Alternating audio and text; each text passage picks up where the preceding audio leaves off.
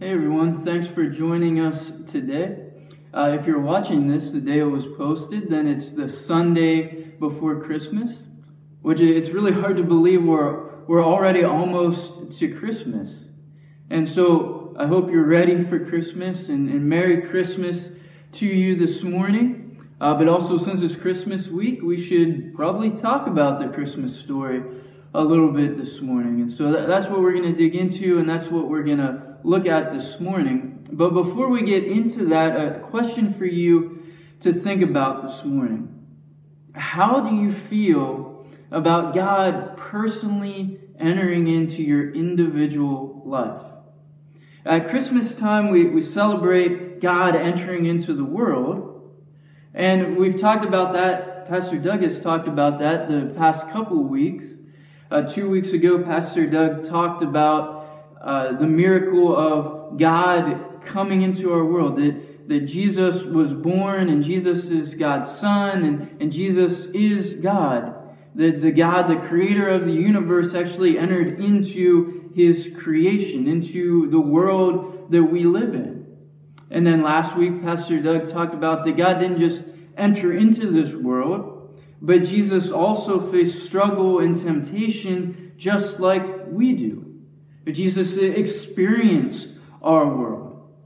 But it's one thing for us to generally talk about God entering into the world, but what about God? What about Jesus personally, individually entering into your life? What do you think about that? What do you feel about that? How do you react to that?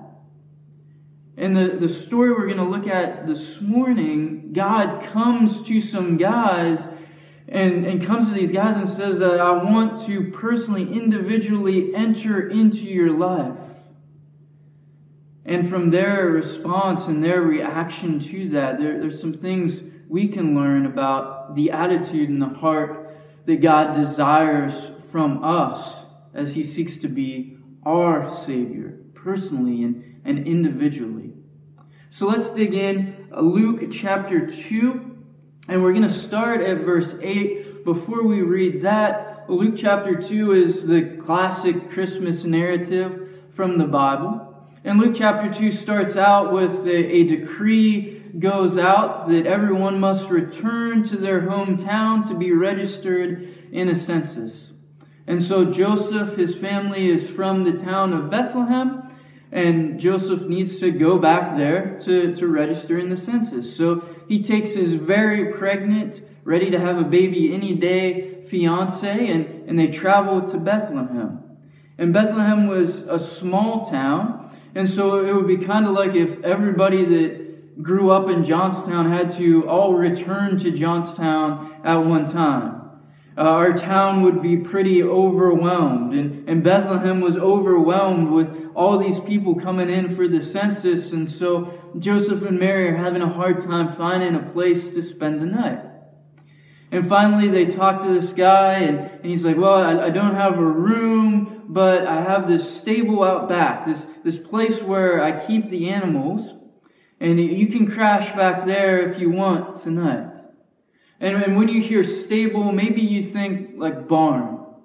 This summer, I was at a couple weddings, and they were in barns. They were old barns that had been redone and made into wedding venues. And they were actually really nice. And if I had had to stay the night in one of them, it probably wouldn't have been a big deal. It probably would be a decent place to spend the night. And so if you've been to one of those barn-turned-wedding venues that I'm talking about, and you know how nice they are, I want you to think the complete exact opposite of that, and that's where Jesus was born. It wasn't a nice barn. It probably wasn't even an actual building. It was most likely just a shallow cave. And it was damp, and it was cool, and it was dirty. They kept animals there, and we all know what animals do where they stay. So it wasn't a nice place to be born. And yet that's where Jesus was born. It was a humble beginning. It wasn't a birth in a palace. It wasn't even a birth in a nice house. It was a dirty, messy, shallow cave. And yet, that shows us, first of all, where God's heart was when Jesus comes to enter into the life of men, that Jesus was humble. And so Jesus is humble, and he then desires to come to humble men. And that's what we're going to see as we go on in Luke chapter 2. Look at verse 8. And in the same region there were shepherds out in the field, keeping watch over their flock by night. And an angel of the Lord appeared to them, and the glory of the Lord shone around them. And they were filled with fear. And the angel said to them, Fear not, for behold, I bring you good news of great joy, that will be for all the people. For unto you is born this day in the city of David a Savior, who is Christ the Lord.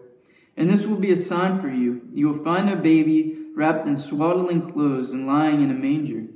And suddenly there was with the angel a multitude of the heavenly host, praising God and saying, Glory to God in the highest, and on earth peace among those with whom he is pleased.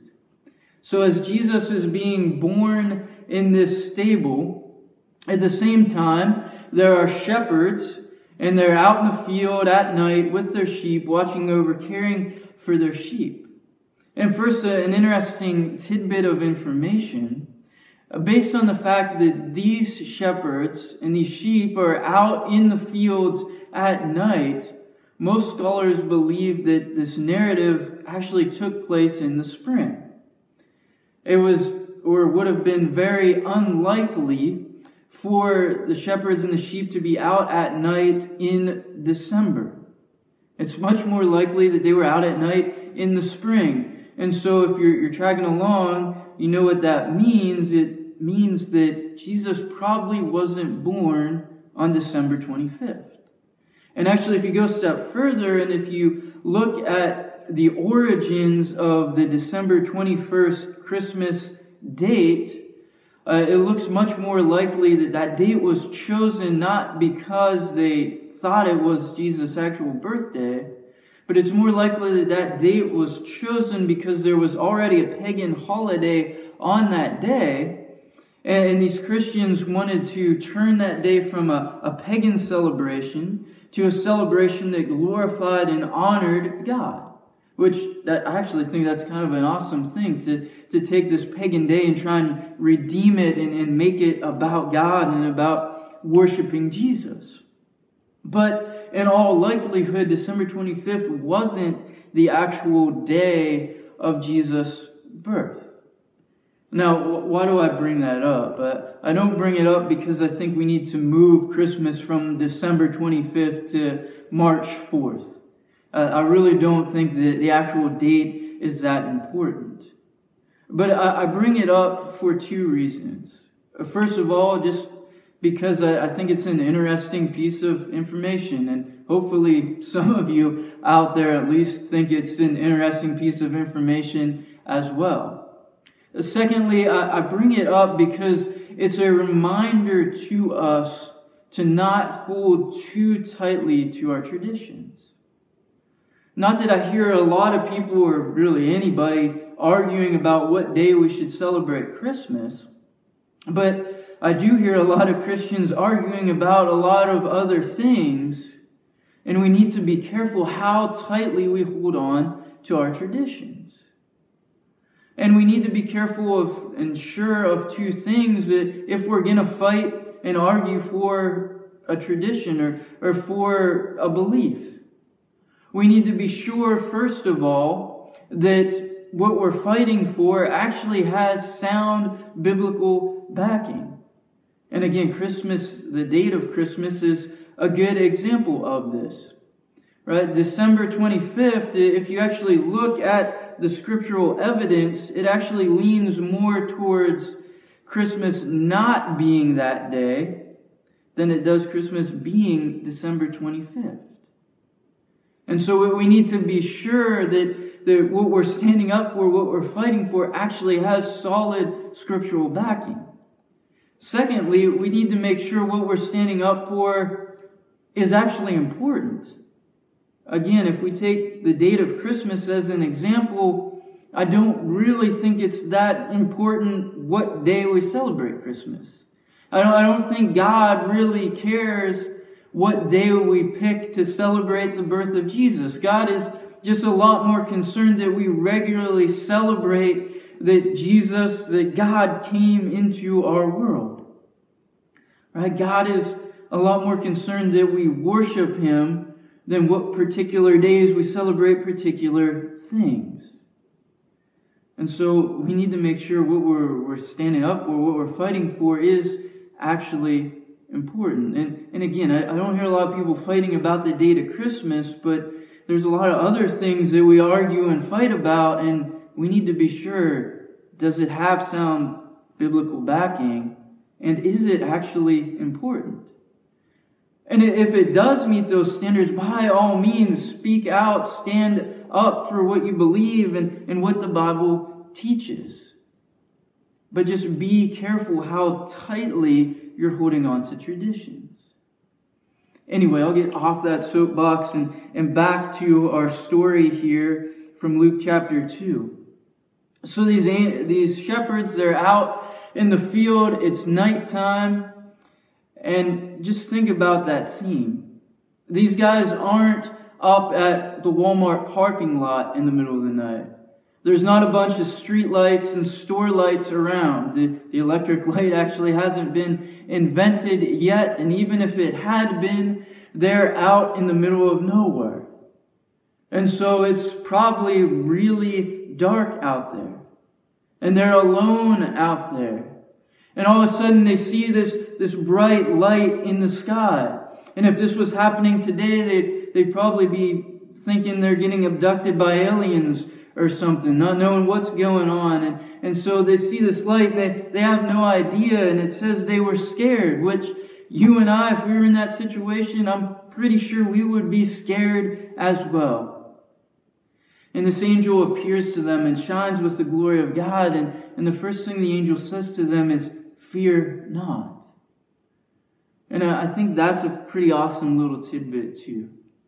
And we see this kind of throughout the Bible where God just comes and God comforts.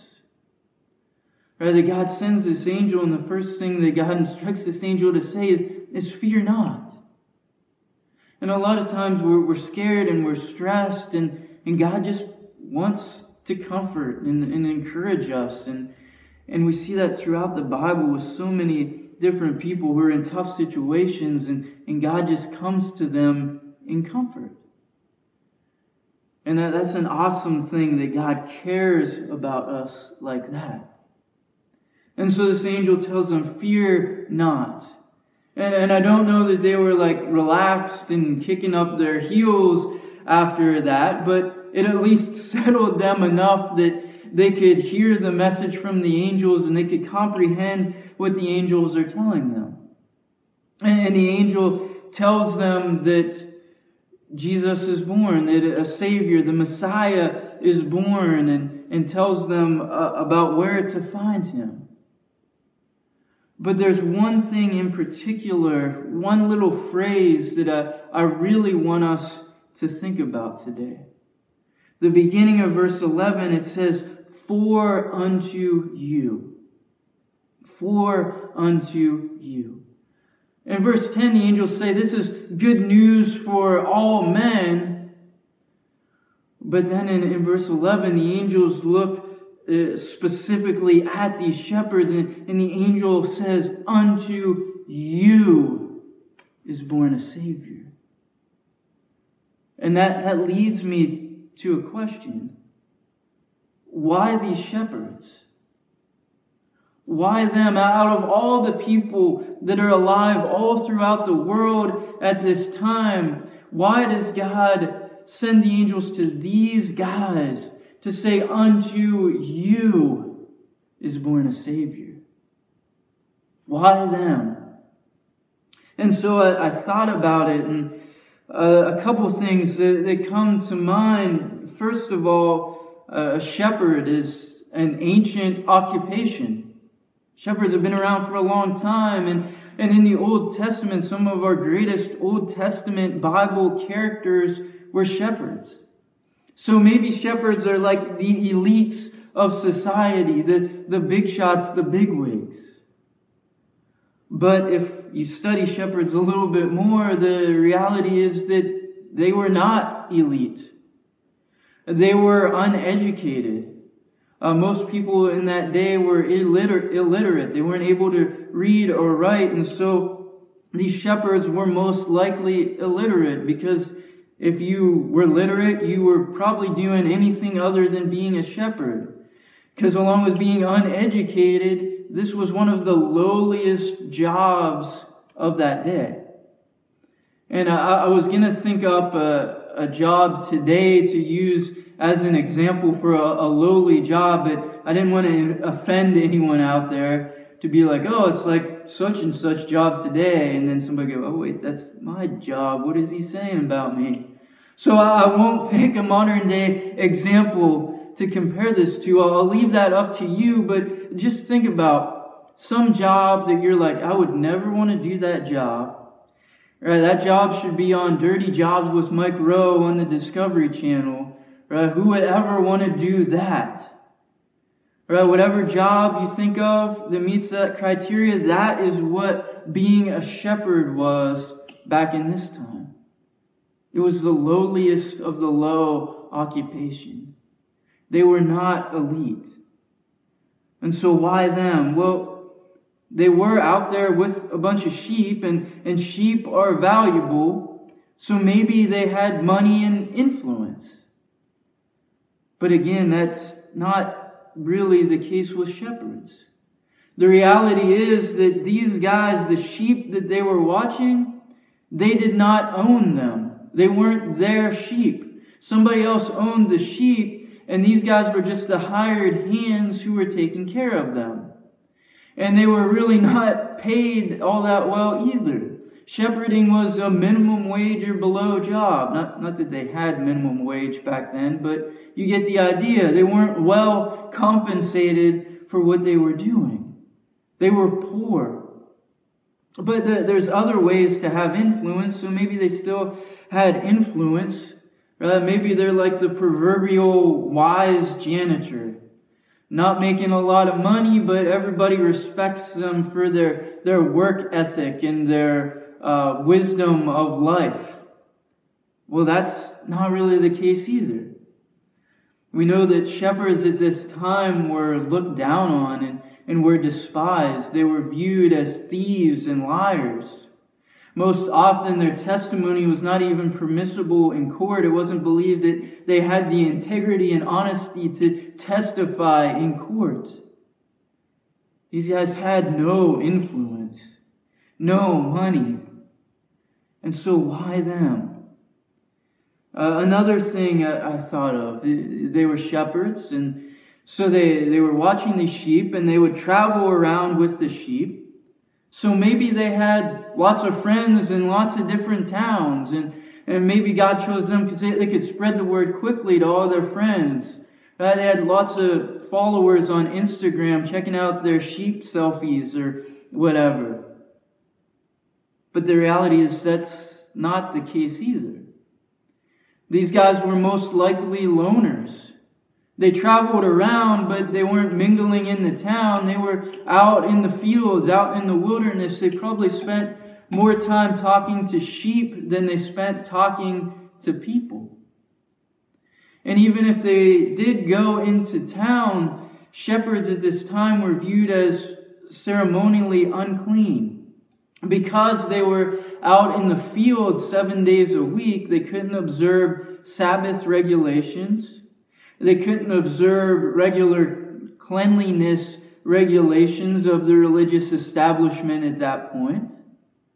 So they were viewed as unclean. And if you want to think of that in modern terms, it's kind of like if you have COVID or if you've been exposed to someone who had COVID. Right? Nobody wants to be around you then. I had a potential COVID exposure a couple of weeks ago. And I was kind of laying low for a couple of days, make sure I didn't get sick and expose anyone else. And the one day while I'm kind of quarantining, I went for a walk with my dog, and I was just thinking as I'm walking down the street, should I be walking down the street yelling, unclean, unclean, stay away from me? All right, that's kind of what it's like to have COVID or be exposed to COVID, and that's what it would have been like to be a shepherd.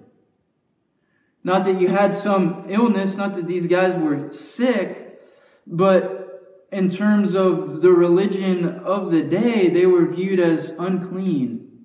People didn't want to be around them. They weren't invited to social gatherings. They definitely weren't allowed at religious services. So they were loners. They were outcasts. They were poor. They were despised. They were uneducated. They were doing a lowly job that nobody else wanted to do. This is a pretty bleak picture we're painting of who these guys are. And yet, out of all the people alive in the world at that time, God chooses these guys. These are the guys that I'm going to come to, and I'm going to send an angel to, and I'm going to proclaim to them, for unto you is born a Savior. So why these guys? Well, there were two things that I kind of came to a conclusion about. And I by no means claim to know the mind of God and to be definitively saying this morning, this is exactly why God chose these guys. But there are two things that stuck out to me about these shepherds that I think may have been reasons why God sent the angels to them. And I think we can learn a lot about our heart and our attitude and where they should be from where the heart and the attitude of these guys was. The first reason why I think maybe God chose these guys is that these shepherds would have known very clearly that they needed a Savior. These guys knew they needed a Savior.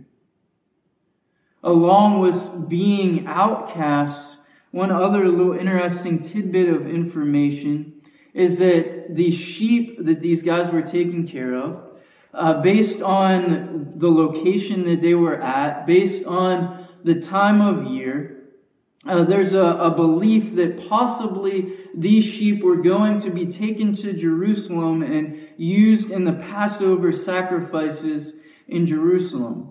Now again, that's not 100% fact, but there's a good probability that these guys were watching the sheep that were going to be used in the Passover sacrifice.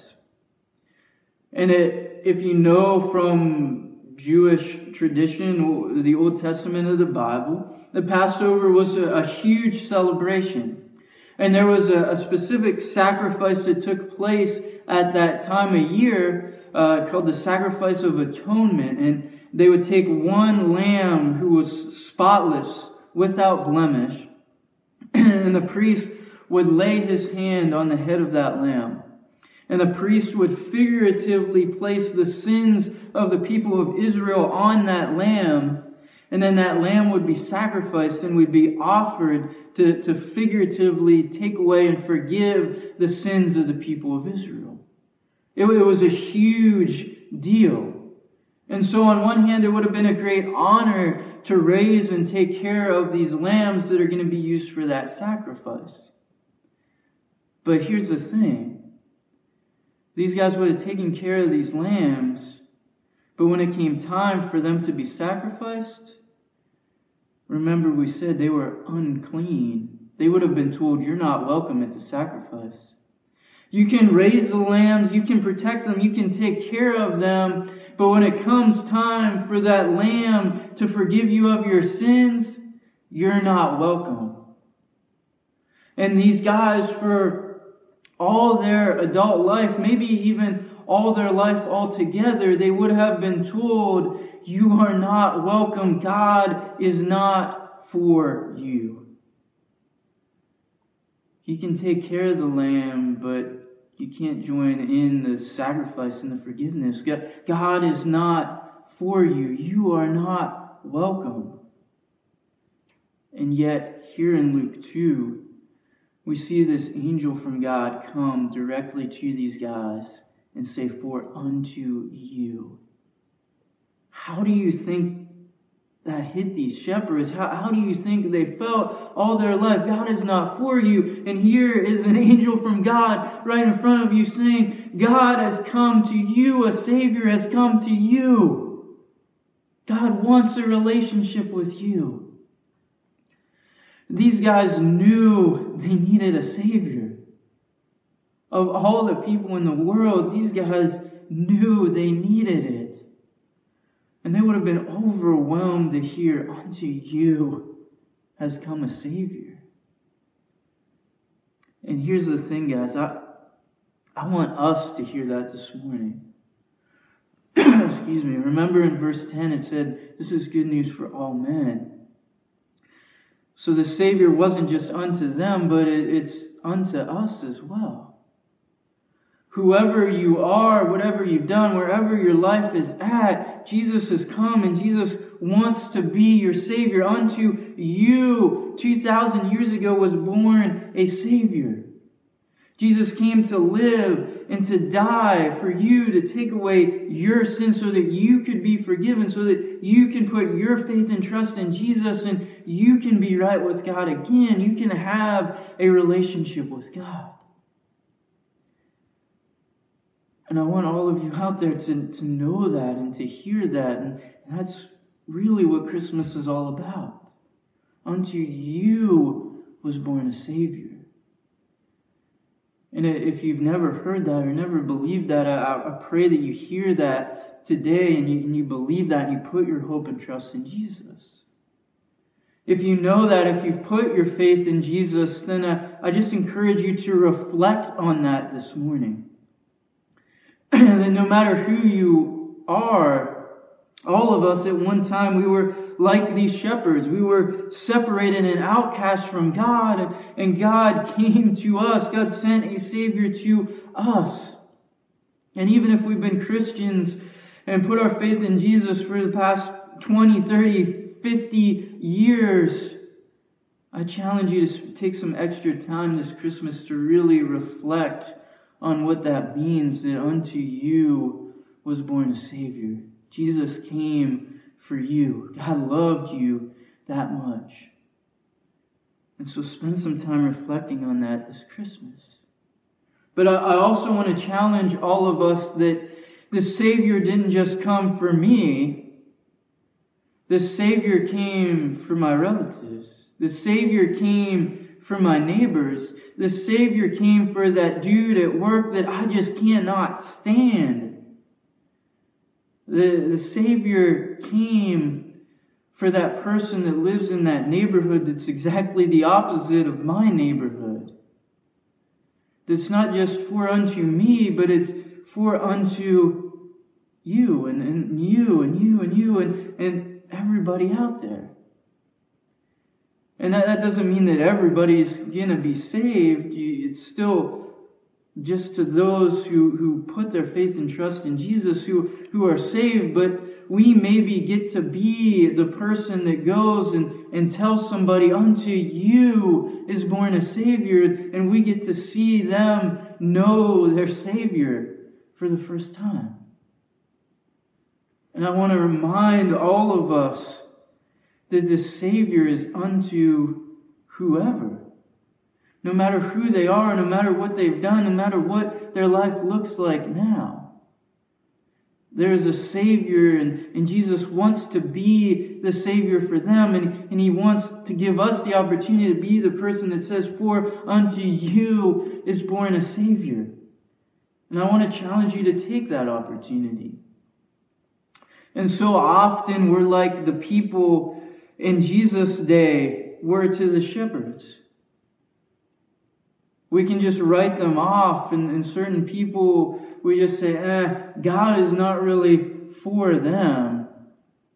And I want us to hear this morning that God went to lowly, outcast, poor, uneducated shepherds and said, unto you is a Savior. We can't write anybody off. God wants us to tell everybody we have the opportunity to come into contact with. Everybody we have the opportunity to serve. Unto you is a Savior. And so take advantage of that this Christmas. Use that opportunity. Fulfill that responsibility, no matter who the other person is. And so these guys, they knew they needed a Savior, and we need to know that we need a Savior. We need to reflect on our need for Jesus, and we need to know that other people out there need a Savior as well. And then the second and the final reason, and my final thing for today, these shepherds didn't just know they needed a Savior, but they were also willing to respond. Look at verse 16. And they went with haste and found Mary and Joseph and the baby lying in a manger. After they heard this message from the angel, they dropped everything that they were doing. They left their sheep in the field, and they went to Bethlehem, and they found Mary and Joseph. They didn't just hear the message, but they responded. They were willing to drop what they were doing and follow God. When God stepped into their life, they changed their course, and they did something with what God was speaking into their life. And the crazy thing is, there were some other people that heard that this Savior was born. In Matthew 2, we don't have time to look at it in depth today, but you can read it for yourself. In Matthew 2, there's an account that these guys, they received this message. These religious leaders, a group of Pharisees and Sadducees, religious leaders, they get this message that the King of the Jews has been born.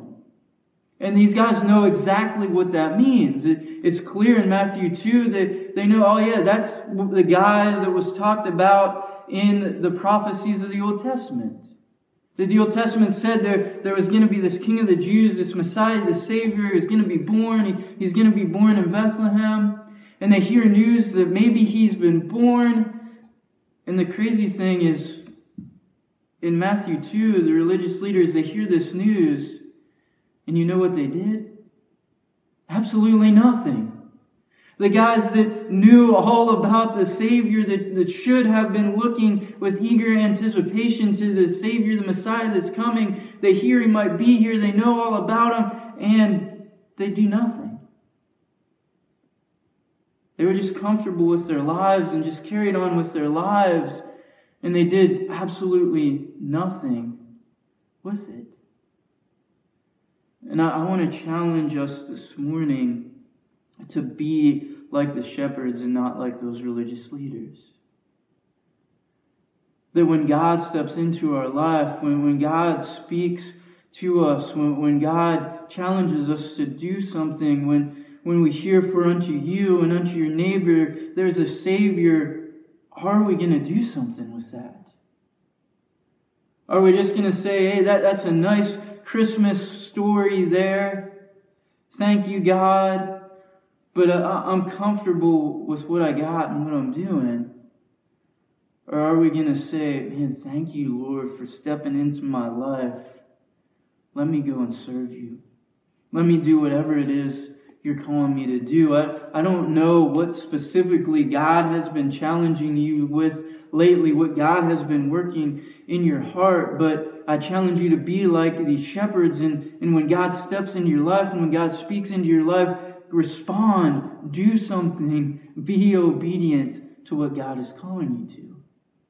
And I know that's a hard thing. It's easy just to be comfortable. I admit I struggle with that a lot. That when God presents an opportunity, it's hard sometimes to step out of my comfort and step into that opportunity. But that's what God desires for us. We need to know how much we need Jesus, how much He's done for us. And let that drive us to be willing to say, okay, Jesus, you stepped into my life. Now what can I do for you? How can I be different because of what you've done for me? And so the Christmas story is an awesome story. A humble Savior is born and goes to humble men. Comes to humble people just like us who don't deserve a Savior. Reflect on that this Christmas season. And when God steps into your life and when God challenges you to do something, be willing to say, okay, Jesus, you saved me. I'm going to go do something. I'm going to go serve. I'm going to go let other people know, for unto them is born a Savior. Let me pray for us. Lord God, Father, thank you for this morning. I thank you for this time together. I thank you that we can connect virtually, Lord God, that we still have opportunity to hear from and I still have opportunity to present your word, Lord God. And Father, I pray that you'd be at work in our hearts. Help us to really understand our need for you, our need for a Savior, and help us to cling tightly to that. To love you all the more for coming to worthless sinners like us and making us new creations, Lord. Help us to respond to what you're doing in our lives and our hearts, and to go and to live and to serve in obedience, Lord God. I just pray that we'd all have a great Christmas and a safe Christmas, Lord God. And it would just be a different Christmas, but maybe that would give us some extra time to really reflect on you, Lord God, because you have done awesome things, and we thank you for that. Just pray this in Jesus' name. Amen.